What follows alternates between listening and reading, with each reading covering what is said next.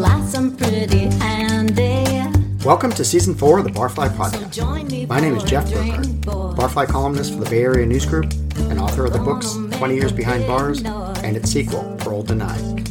My co-host and barback is Kevin Willow, editor of the online entertainment hub, The Marin Dish. So sit back and enjoy our little peek behind the hospitality industry curtain. Oh, and don't forget to have a drink on me. Welcome back to the Barfly Podcast. We are very excited to have Andrew Freeman in our little virtual house here. Andrew is a true PR star and marketing guru in the hospitality world. For over 10 years, he was the VP of Public Relations and Strategic Partnerships for Kimpton Hotels and Restaurants before venturing off to launch his own lifestyle marketing firm, Andrew Freeman and Company. Good name for that. And in his 17 years, he has developed and launched concepts for over 120 restaurants and hotels and provided marketing and operations consulting for over 200 others. If you look at many of the Bay Area's top restaurants, Andrew probably had his hand in launching and promoting them. There's much more to his impressive resume, but our podcast is only so long. So, Andrew, welcome. Hello. I'm tired just listening to the introduction. Yeah, you must be exhausted. I'm exhausted. I'm always a sucker for stories about how people first got started, in their career trajectory. So my first question to you is, how does a nice young man from Jersey wind up in this crazy world of restaurants and hotels? Well, it's really funny. I'll add one more thing, and I'm a Jew from Jersey. So that adds a little extra incentive to the fact that I grew up loving food. And, between my grandmas and my mom and everybody that loved to cook, but also because my mom was a working woman back then, we ate out a lot. And I was fascinated with going out to dinner and looking at my favorite thing back then was the Jersey diners, just being able to be exposed to that at a young age because, we had a different kind of lifestyle because my mom worked. So that got me started. But then, my plan was to be a Broadway star. And so I was going to college at Montclair State and, going into the city for auditions and doing my thing. And my parents were like, you can pursue this acting thing as long as you go to get a college degree. Like any good actor, when you're not in something or doing something, you find waiting tables is you supplement your income because of the flexible schedule. And anyway, I found a place called Arthur's Tavern, which was a classic New York restaurant where they had singing waiters. So I became a singing waiter and I was able to harness my interest in the restaurant business now with my love of, acting. And then I graduated from college and I continued to audition for a while. And I was working with somebody who's my age now, who was still an actor waiting tables. And I had that moment where I was like, that can't be me. And so I had this degree in marketing and I decided to pursue straight advertising. I went into advertising. I was still doing a little acting on the side. And then I got lucky enough to be introduced to the founder and owner of the French Culinary Institute, a woman named Dorothy Cann Hamilton. It was a life changer because she was looking for a marketing person. And I got this distinct opportunity to marry my love of restaurants and food and cooking with marketing. Jacques Pepin was my first teacher at the school because she was very adamant that I take the program so that I knew how to sell it. And on my second day, Jacques called me into his office and kicked me out of the kitchen. And he still tells the story. He said, you're very front of the house. You're not meant for the kitchen. So anyway, long story short, that led to an amazing opportunity to leave and go work at the Russian Tea Room, where I was the director of marketing for 5 years. And then from there, I got recruited to go to the Rainbow Room, where I spent another 5 years. Really,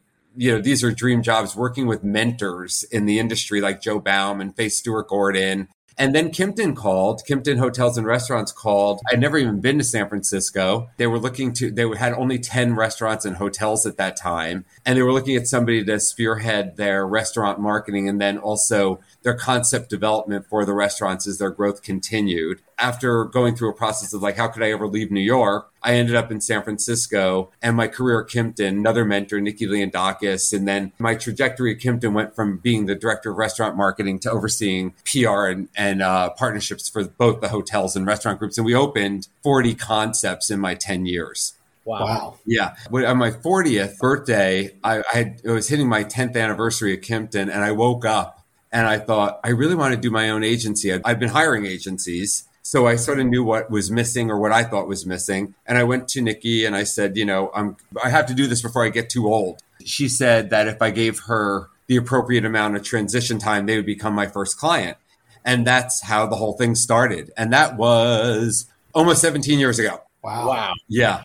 In the restaurant business, it's always the unintended trajectory. It's not where you set out to go, but it's where you end up as a result. Absolutely. If you would have asked me if I would have a restaurant and hotel lifestyle marketing firm when I was a kid in college, it wasn't even on the radar. People always say to me, what was your business plan? And I was like, oh, if I had a business plan, I wouldn't be doing this anymore. And I think that even though we're going into 17 years and through the worst 2 years of our lives, I still feel very much like we're a startup and we're very entrepreneurial. And we started a new company called Carbonate, which is our branding agency. This is a partnership with a long-term employee of mine. And that started about 2.5 years ago. So we literally went through COVID as a startup. So it's been a wild ride. I think looking back, people would say like, as for all of us in the restaurant business, like you're crazy. But that's the name of the game. If you're not crazy, you shouldn't be in this business. I love that Jacques Pepin thing. Yeah, I think he wears it as a badge of honor that he kicked me out. So, Andrew, you've launched obviously countless restaurants over the years. Can you maybe explain a little bit more about the process of launching a restaurant, especially these days? Well, if I wanted to open a restaurant, when should I call you and what exactly would you do to help me to get ready for launch? There's basically two phases. One is conceptually getting that ready. So if they involve us in concepting or coming up with the right restaurant for the right space or naming or branding, that all needs to start, at the inception of the plan, because as you know, the failure rate of restaurants is extremely high. And I would say that in my experience, the main reason restaurants don't make it is because their concept is confused. And people aren't stupid. They don't get it. So starting at the beginning with them for that process is very important. If they know what they're doing and they have a concept down, we initially say a 4-month preliminary period to get all the key messaging done, the press kit done, figure out the strategy, look at the menus, do all that, the tastings, everything prepping for launch. And then you launch. And then in some cases, we stay on for 2 months just to follow up with all the media and everything that we've been working on. And then they're on their own. Or sometimes we become lifers like we are with, let's say, One Market. We've been working with them for 16 of the 17 years. And so it really depends on the needs and the skill set of the restaurateurs. Well, let's face it, nobody gets into the restaurant business that has a passion for restaurants because they love marketing. They look to us to be partners. And I always say we're strategic partners. We're not just your agency. So, we have to have that kind of relationship. But I would say that, you have to have at minimum 4 months before and then 2 to 3 months after. If you're interested in social media services and ongoing PR and marketing, then you go to a retainer and you stay on board. But different restaurants have different needs. Some don't need it. Some have somebody in-house that knows what to do.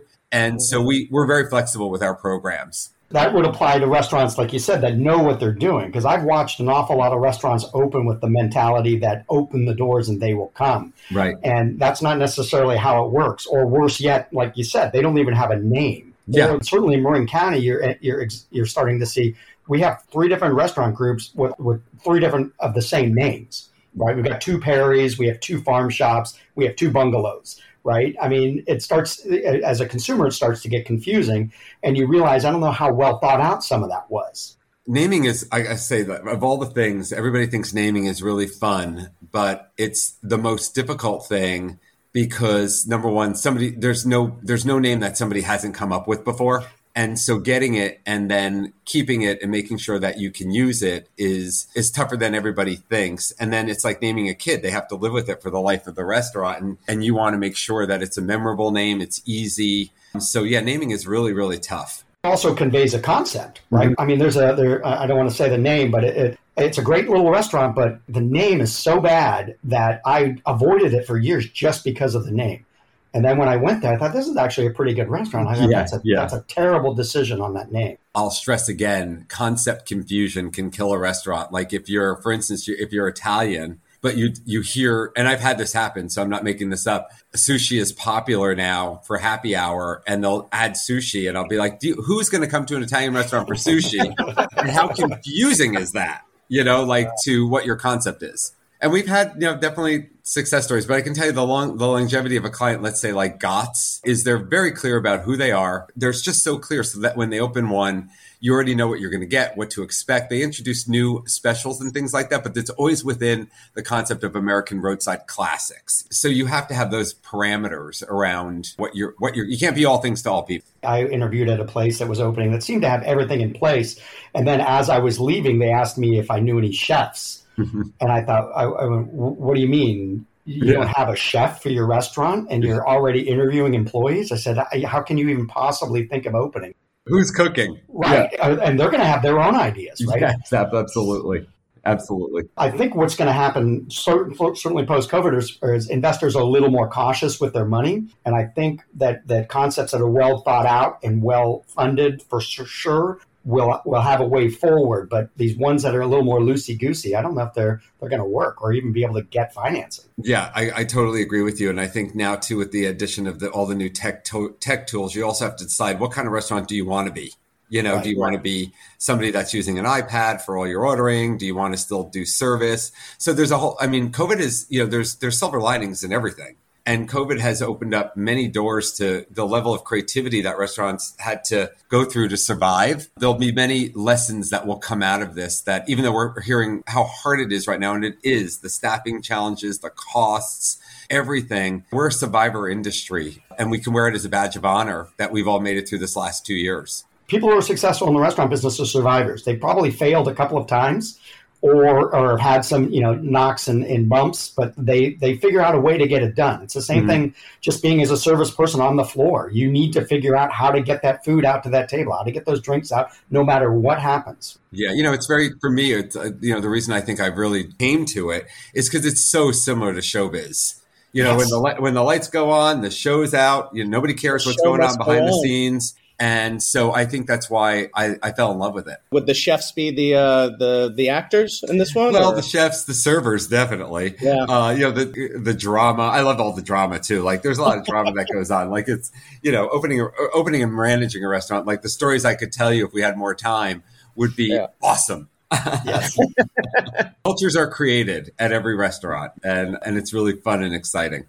So once you've successfully launched a restaurant, how would you help my restaurants kind of remain relevant and in the public and media's eye like a year later when I'm no longer the new kid on the block? The first thing I would say is, again, I sound like a broken record, but it's so clear that your concept and your service and your customer service are that, like, if you don't have that down, then nothing we do is going to help you. It has to start with a core foundation. So many restaurants do become these legendary Zuni cafes and, where Nopa, where they've become so well known for the consistency and the quality of their service and food and their everything that they may not need us as much as other restaurants. But at the end of the day, you have to stay relevant with social and digital strategy. You have to keep introducing new ideas within your concept that creates allure and excitement for people to come try something new or come again or bring friends or all that. So how we can help is, work with you on putting these strategic plans together. And we go quarter by quarter for how, like, what's coming up, what should we be doing, what's relevant. And I think what I've sort of become known for a little bit is like, I'm not afraid to say it's not interesting or like that's not going to stick or like not enough. So when we build out these plans, we're really working with the operators to say, okay, what are we going to do that's going to keep people excited and inspired to come back, even if you are busy all the time? Let's just say, the most expensive thing in a restaurant is an empty chair, and everybody always has empty chairs. Always room for more business, no matter what anybody says. And something that happens with the restaurant business is often people wait until it's too late to start trying to fix something, right? Yeah. They're already, I call it on the back of the hill. Once the ball starts rolling down the back of the hill, it's very hard to stop it. Yeah. And unfortunately, restaurants, they can get into a rut and just keep doing the same thing over and over again. And then once things start to slide and they start getting those empty chairs, then they want to fix it. But by then it's already kind of too late. I get calls or emails that say, we need PR. They think that, we're going to come in and be able to solve all the problems. I'm very proud of the fact that we can in a lot of cases, or we help. But sometimes, to your point, Jeff, it's too far gone. And then we talk about a retool, the concept, or what do we need to do to shake it up. what you're seeing now more, I think, with the immediacy of social media and that kind of thing, people are a little more aware of that. People read their Yelp reviews. They know what's going on, and they can tell when it's starting to turn. Where in the old days, there weren't as many indicators as there are now, and the people are on top of it, say, okay, let's fix this now. Yeah, and that's a positive and a negative in some respects, because you know how some people I'll say on Yelp and on some of the other platforms, they might be just like a one bad thing happened. And I always say with a Yelp review or with any sort of review, you have to get in touch with them to dig in and see what really happened, because you want to fix it. You want to fix it so that you can move on and learn from it. And you have to celebrate your successes too. It's funny, in the restaurant business, we hear more complaining than we do it was awesome. It's just natural that people want to tell you that they had a bad experience or something went wrong. Or you think about all the experiences you've both had in restaurants. Like, it's more fun to tell the war stories of what happened versus right. like, oh, we had a wonderful dinner at such and such and such a place. You have an expectation for that. So when something goes wrong, it's definitely more fun. So the word of mouth on a bad experience is really damaging. What are common mistakes that you see, like, first-time restaurant owners making? Do you see a pattern, or are there? Yeah, I think my initial reaction is too much too soon. Mm-hmm. Start with, like, you can have a more limited menu. You can figure out when the right time to open lunch is or dinner. You know what I mean? I think I know they have to have payback and they have to have money, but I think it's got to be really well thought out. You have to have an opening plan. When do we want to get the influencers in? When do we want to get the media in? When do we want to actually physically open up our doors? The other thing that drives me crazy is there's no such thing as a soft opening, because if you're charging people money, you are now open for business. And it makes the media, Kevin, you probably know this, it makes the media crazy, because they're oh, you can't write about it because we're in soft opening. I'm like, well, are you charging people? Then you're not in soft opening. What you can do is you can create a preview period where you're not offering everything that's going to be on the menu. You're maybe doing some discounting. So there's ways for you to build to it, but you can't expect to, start taking in the money and not calling it open. I can't express enough, restaurant people, pinning them down to plan is the key, and then executing to plan. But with restaurants, you have to be so nimble. Things change on a dime, and you have to change on a dime too sometimes. Like I say, you have a plan, and the plan is meant to be modified if it's needed to be modified, but you should at least stick to who you are and what you are. And so we start every client with a key messaging session, whether they know it or not. We're going to sit down and say, let's get everybody on the same page. You've got to have your signatures, dishes, the 3 to 5 that people talk about. And you got to have your defining differences, like whether it's the wallpaper in the bathroom or the name, but like everybody needs to have their signature items, the craveable ones that people talk about and say, you got to go there to try that. And the market research, like I always say, the first thing is you have to see, like, what's in the neighborhood? Who are the people? Where are they going? And what's missing here? Right. And I think a lot of times there's, let's face it, the sexiness of opening up a restaurant, at least especially the tech community, is like they want to do their kind of restaurant, their kind of thing. There's many clients that we don't take on because we feel that, we already know right out of the box, this may not be a success, or they're too scattered, or it's just a very wealthy owner that just wants to have a vanity place, right? And so you have to look at all that. So don't worry about tomorrow. Take it for today. Please join us next time when we welcome even more professionals from inside and outside the restaurant industry. My name is Jeff Burkhart. Thanks for listening.